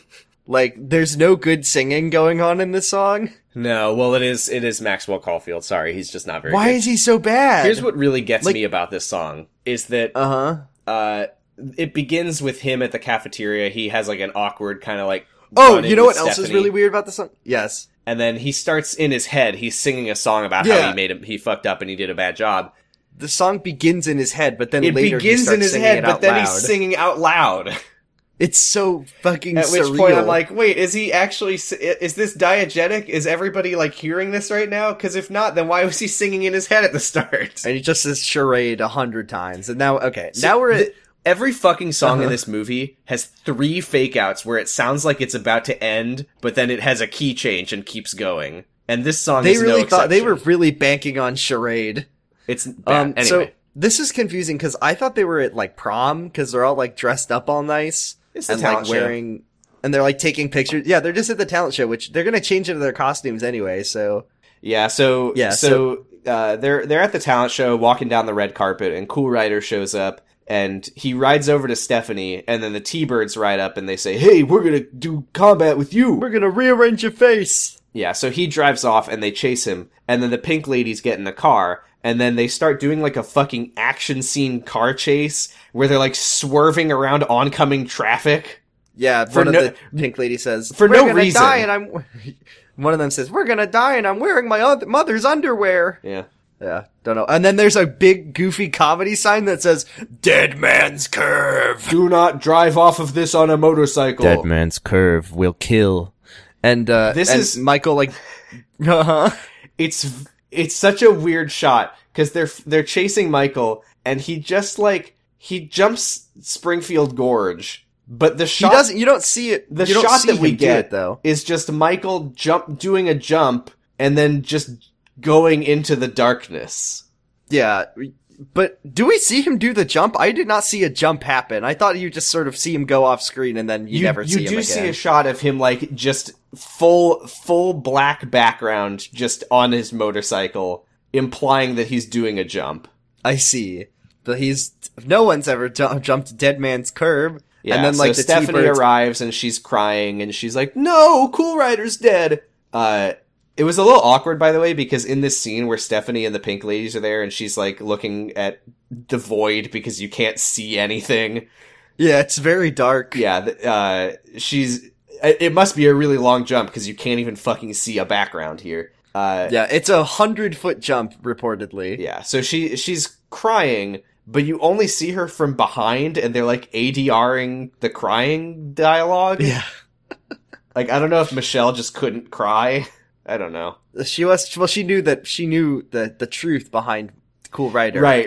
They're like, all right, Michelle, for this scene, you're crying about Michael dying, and she's like, oh, but he didn't. But he didn't. I know die. that he didn't. I mean, we already filmed like the scene where he comes back. So Maxwell's standing right over there. Yeah, like, he's fine. A movie, you're acting. He's fine. So then everybody's basically like, no, he's probably alive, Stephanie. Don't worry about it. She's like, don't worry about it. And then they go back to school. Better do a good audition job at the talent show. So then we get a scene of the T-Birds tying up the Peptones for some reason in the shower, and they turn on the shower too, just to like I guess they just think that they might have a chance of winning. This is what I really don't understand is that they're acting like the Peptones are like incredible, like we don't stand a chance unless we take care of those guys. But like, I mean, they're fine. They're not like they're amazing. The main characters. Well, the T-Birds are the main characters, so they have. Well, they're like the ones we know, so they have to be the ones who win. But they do tie up the Peptones and then turn on the shower for some reason, just to like flood them out, drown them, I guess. Yeah, they're waterboarding the Peptones. There's a little moment before that where Johnny is like backstage and he sees Paulette, who in the auditions they were wearing like funny outfits where like one of them was just wearing a box that said tree, but now they're in like the real outfits for the show, and she's wearing her outfit that represents summer, and she's like got her body out, and Johnny's like, oh, your modesty, your private cups, m'lady. Dress up for hide those cups. Yeah, so you gotta hide those cups. So then she like starts hitting him with her shoes or something, and she's like, you whatever, the blah blah blah, take it or leave it. And then she pushes him onto stage by accident, and there's like a funny Elvis dude. The guy who's Elvis singing things. is like doing like the biggest Elvis impression of his life, and he's like on the floor from how Elvis he is. Yeah, and he's like grabbing Johnny's leg for some reason. Well, that's what Elvis always liked to do, is grab people's legs and trip them. So Johnny like shakes him off and goes back. It's very weird. And then the principal comes by and he grabs her leg too. I don't know what's going on with that guy, but it's okay. Bad. Then we just sort of prowling is over. Here's the thing, by the way, is I have to imagine that when the Peptones escape from the shower or are found dead in the shower, assuming they survive, which they do, you would think that they would be like, hey, the T-Birds tied us up in the shower. And then, well, they know, once again, the T-Birds they have like diplomatic immunity. The principal likes the T-Birds. Right, there's no consequences for them doing this. That's the other thing. The Peptones don't even get to, once they escape and arrive at the talent show, they don't even get to do their song. Cause they're there, but also, here's another thing. Mrs. McGee is like, these are my guys. And then she says, it's the T-Bones. So she doesn't even know their gang name, and she'll defend them to the grave. Yeah, but the Peptones arrive, they're all dripping wet, and then they're like, oh, well, clearly you decided to take a shower in your clothes, so you don't get to sing. You're disqualified. So the T-Birds sing Prowlin', and everyone loves it, so I don't know why they needed to tie those guys up, because there's like a fucking standing ovation for their wonderful song. Wow! I'm the principal and I love pussy jokes! Yeah, so the calendar girls come out and there's... Just saying, it's not a very school-appropriate song. No, there's literally a line about making love on the beach in the summertime. No, that's the calendar's one. That's the calendar girl song. Oh, yeah, I was going to that. Yeah. Oh, I see. I think your audio cut out for a second. Yeah, so, by the way, talking about how... I mean, I know that High School Musical was probably, like, based on Grease in a large part, but it was really bothering me how in the same way as High School Musical, we keep going back and forth between whether or not the music is diegetic, and it's very weird. So here's another thing that bothered me. So we get the Girl for All Seasons song where they all come out and they do the different months. Yes, and there's a multiple times in this movie gag about like Eugene is up in the ceiling with his leaves, and there's a box that has like leaves, snow, the falling sand of summer. And then, like, they talk about, like, don't forget the leaves, Eugene! And then you see the song, and the leaves don't fall, and I was very angry at Eugene. Damn it, Eugene. The T-Birds probably murdered him. So... they killed him for some reason. So Stephanie comes out for the final verse of the song, the winter part, and she... The winter part is about how your boyfriend's dead, this so is it what's actually weird, works out really well. They're singing A Girl for All Seasons, And then Stephanie's just standing there like 1,000-yard stare, like she's sad about Bikeman being dead. So I love this part. So she just like collapses on the floor and everyone's like gathered around her like, Stephanie, are you okay? And she starts like, she fucking hijacks the Calendar song and starts doing a sad solo. You see, and then she's like holding the star, and then the star flies away, and then you see Cool Rider in biker hell. He's in a fucking motorcycle graveyard in hell. He's standing across of a literal, he's standing on top of a literal bike skeleton pile. A pile of motorcycle ghosts. He's wearing a silver jacket and helmet to communicate that he's dead. And he's singing about like, don't forget me, remember our love, and keep it alive forever. So she is now on the stage dissociating and singing one part of a duet about her dead bike boyfriend, and that no one ever met. And then in the middle of the song, they stop singing, and she's like, "Michael, what happened to you?" And he's like, "I'm dead, but I love you. Goodbye. I'll be with you forever. Goodbye." And then they get back to singing, and this is where I had another moment. Okay. Yeah. Because they're singing about "Turn Back the Hands of Time." Yeah. And I'm thinking about the Superman moment. So what if someone just gets on a motorcycle and starts driving really fast counterclockwise around the planet? Stop. But then we cut back to Stephanie, and they're like, wow, that Dead Boyfriend song really sold because this apparently girl for this all was seasons. Another diegetic moment in which Stephanie interrupted their group song to do a sad solo about her dead boyfriend, and everybody's applauding. Whoever's responsible for the music of this number is doing a great job, really just picking up what Stephanie's dropping, just coming in clutch to play her dead boyfriend song about turning back the hands of time. Who's playing the piano now that Michael's dead? Michael's dead. Yeah, that was another thing I was thinking. So this is the very weird thing that happens here is the principal is like, and the winners are Johnny and Stephanie. What happened to the rest of their acts? Why are these group acts if apparently the way that this talent show works is that there's a boys division and a girls division, and one boy wins and one girl wins? And they win, but the groups do win the albumins. And then, but the thing is that I think the movie is like, it wants to have its talent show scene, but it also wants to have the prom scene. So they win the king and queen of Lonnie Kaylani racism luau. They literally say, Johnny and Stephanie win, you are luau king and queen. And then the funny joke is that the T-Birds get all the class. They don't get the Roy Orbisons. Yeah. And now there's a luau. And oh god, this part sucks. There's one good part here, okay? Yeah. Which is that everybody's wearing their funny grass skirts and they're doing their racist dances with their like wooden sticks or whatever.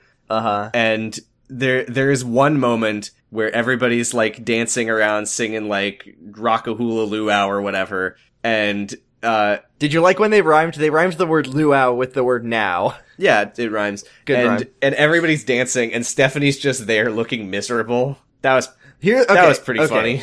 Here's what I'm gonna say. So I remember when we were doing, I want to say it was the High School Musical episode, and you were talking about how I think on Family Guy there's a scene where they sing the song "We Go Together" and the words are like "Rama Lama Lama." Bob's Burgers, where they're singing like Rama Lama Lama, Kading-a-da-ding-da-dong, and all these fake words. And this song is that, but what if it was like Ooga Booga Booga, Whamma Lama Bama Dama, Rocka Hula Luau? It's so fucking, they literally say Ooga Booga Booga, so that's great. Now, just fucking disgusting. And they're all wearing like, this is cool because it's like daytime, it's light outside when they start singing Rockahula Luau.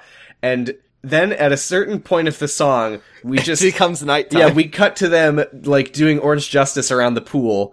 And they're still singing Rockahula Luau, but it's nighttime. Have they been singing for 6 hours? When you're being this racist, time just seems to speed up to make the song end faster. This was the moment, by the way, where I was like, damn, every single person in this movie is white, and now they're just doing what they think a luau might be. And then, okay, so then there's a pool of enchantment. And they bring the traditional pool of enchantment. Just like in the Polynesian cultures where you have a big boat in a shallow pool.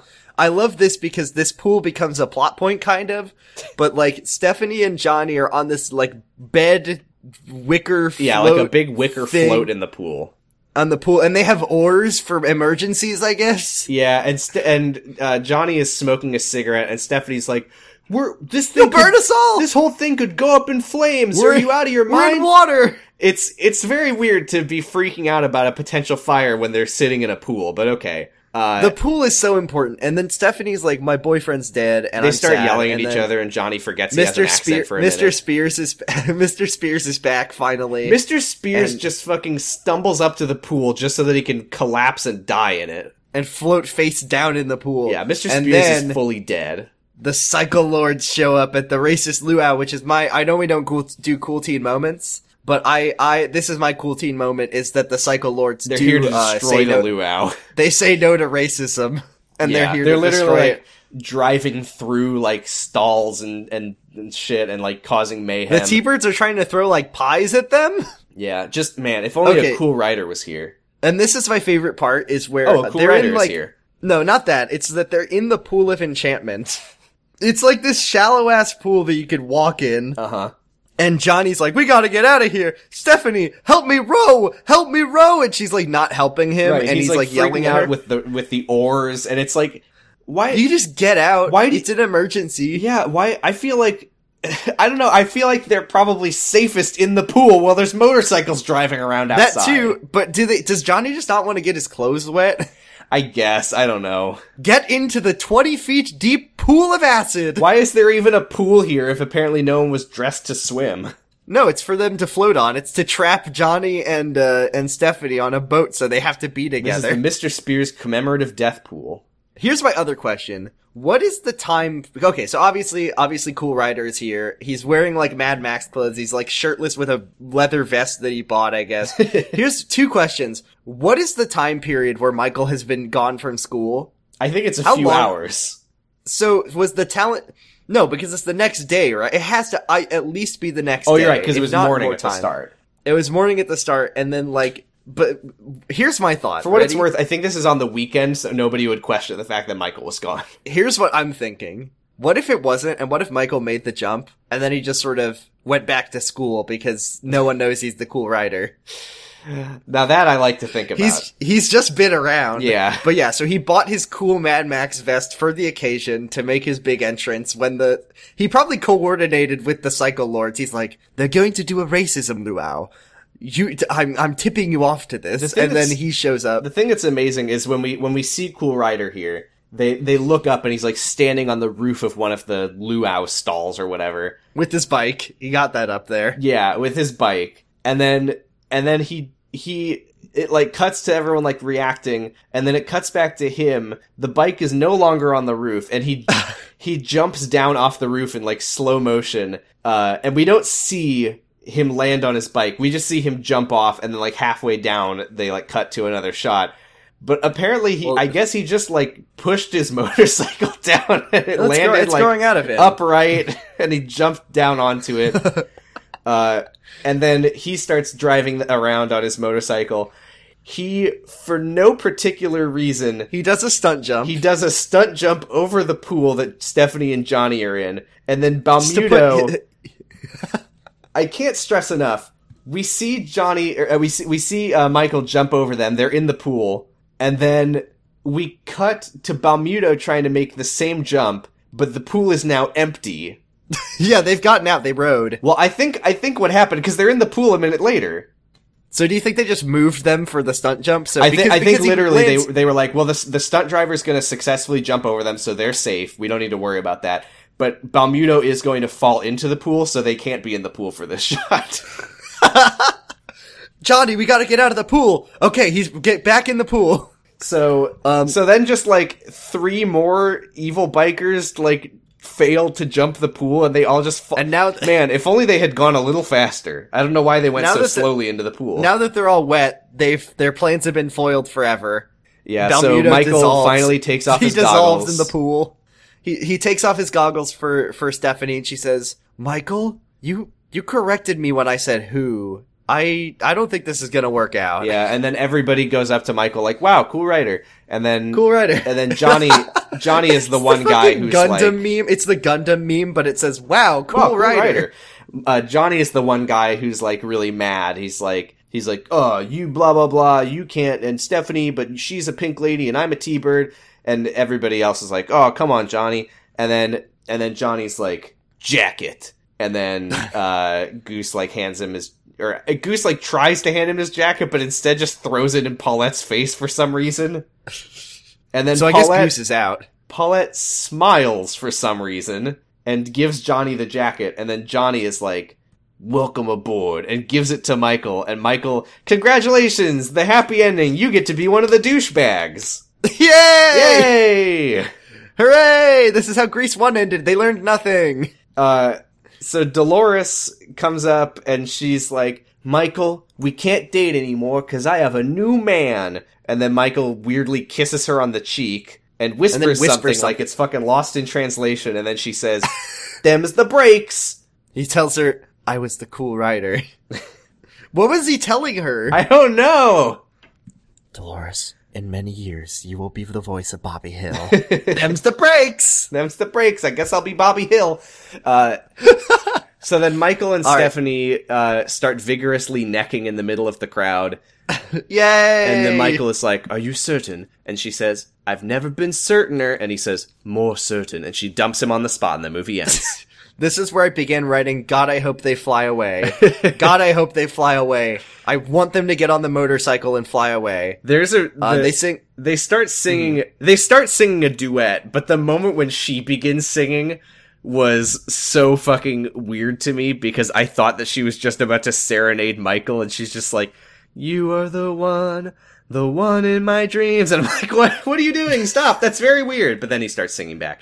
And then, so what's funny is that, so like, we'll go together. This song's called We'll Be Together. The lyrics are basically like, we'll be together, like birds of a feather forever. And a ding-a-dong. And then ding-a-dong, ding-a-ding-da-doo. But it's like, this is like the finale song, but it's all slow and boring. Yeah, like, and the weird thing is, like, the T-Birds have been total douchebags for the entire movie. They've been like the antagonists. And they've been like doing horrible crimes to women too. Right, and now we get Michael and Stephanie are doing their duet, but in the same way that we had that shot of all the men and the women spinning together at the bowling alley, we're getting all like singing to their each pairs. Couple gets like, each T-Bird and Pink Lady couple gets like a romantic duet together. So there's obviously Johnny and Paulette. They had a great relationship, right? There was Lewis and the girl he tried to assault in a fallout shelter. They have a romantic duet and they love each other. They love each other now. And then there were some other ones who I guess they paired up with Jaworski and Sharon. And then I guess someone was with Rhonda? Yeah, the T-Bird mascot boy was with Dolores. Is that who she was with? Yeah. I guess. Cause they have to follow the rule too. Yeah. Well, this was the moment where I realized that was a middle school T-Bird mascot in the same way that she was a middle school Pink Lady mascot. Because we get a shot of all the T-Birds kissing their Pink Ladies, and Dolores is kissing one of them, and I'm like, hold on. Did they let the middle schoolers come to the Racism Rockahula Luau? Yeah, they did, because he's here. Yeah. I guess. And then so the movie where ostensibly you would have expected that, like, the moral would be that it's bad that the T-Birds and Pink Ladies have this weird arrangement. And okay. There is no moral to this movie. No, that's what I'm saying. It's in a regular movie, that would be the point. But it sets it up like that, and then resolves it by Michael becoming a Pink Lady and the T-Bird, and then all the T-Birds and Pink Ladies kiss each other. So just to read it, the first movie is about a sort of a nice girl falling in love with a guy who's on the outside is a bad boy and has a lot of bad boy friends, but on the inside he's really a good, decent guy. And then the movie ends with her changing to be a cool smoking girl for him, so he doesn't have to change. This movie is about nothing, because nothing really, but the cool girl, the guy turns into a cool guy for the girl. So what is the third Grease movie? Well, if they made a Grease 3, would that one be finally like, be who you are? Would they finally get the message? Nope. So, no. The weirdest moment, and I talked about weird cuts in this movie. In the middle of this song at the luau, we cut to graduation. They did it! They did it! The first song is the first day of school. Yeah, it was a whole year. That happens in Grease 1 too, to be fair. Oh my god, okay. We just skipped the entire rest of the year. I guess we're meant to believe I think the Rockahula Luau was like at the end of the year. Oh. I think. No, that can't be right. Because, well, here's my thinking. At the end of Grease 1, not to constantly just be talking about Grease, the last scene, like the "You're the One That I Want, We Go Together" scene, is at the quote-unquote senior carnival. But it's like the carnival that the seniors get for themselves. But the first day of school, the principal was announcing the talent show auditions. Yeah, that was at the end of that was like a goal for the whole year. So are you saying that the slow-paced essay writing montage took place over 6 months? I think so. I mean, hey, I guess he got enough money to afford a motorcycle. The Rockahula Luau is like the senior party for finishing the year, I guess, and then they graduate. Yeah, That's well, what the carnival anyway, was. we cut to graduation. It's the end of the year. They've all had fulfilling relationships, I guess. Yeah, they're all married now. They're all friends got married. And then, again, I'm gonna fly away. Again. We're gonna fly away. No, like, we got the spinning together, we got everyone has their duets together.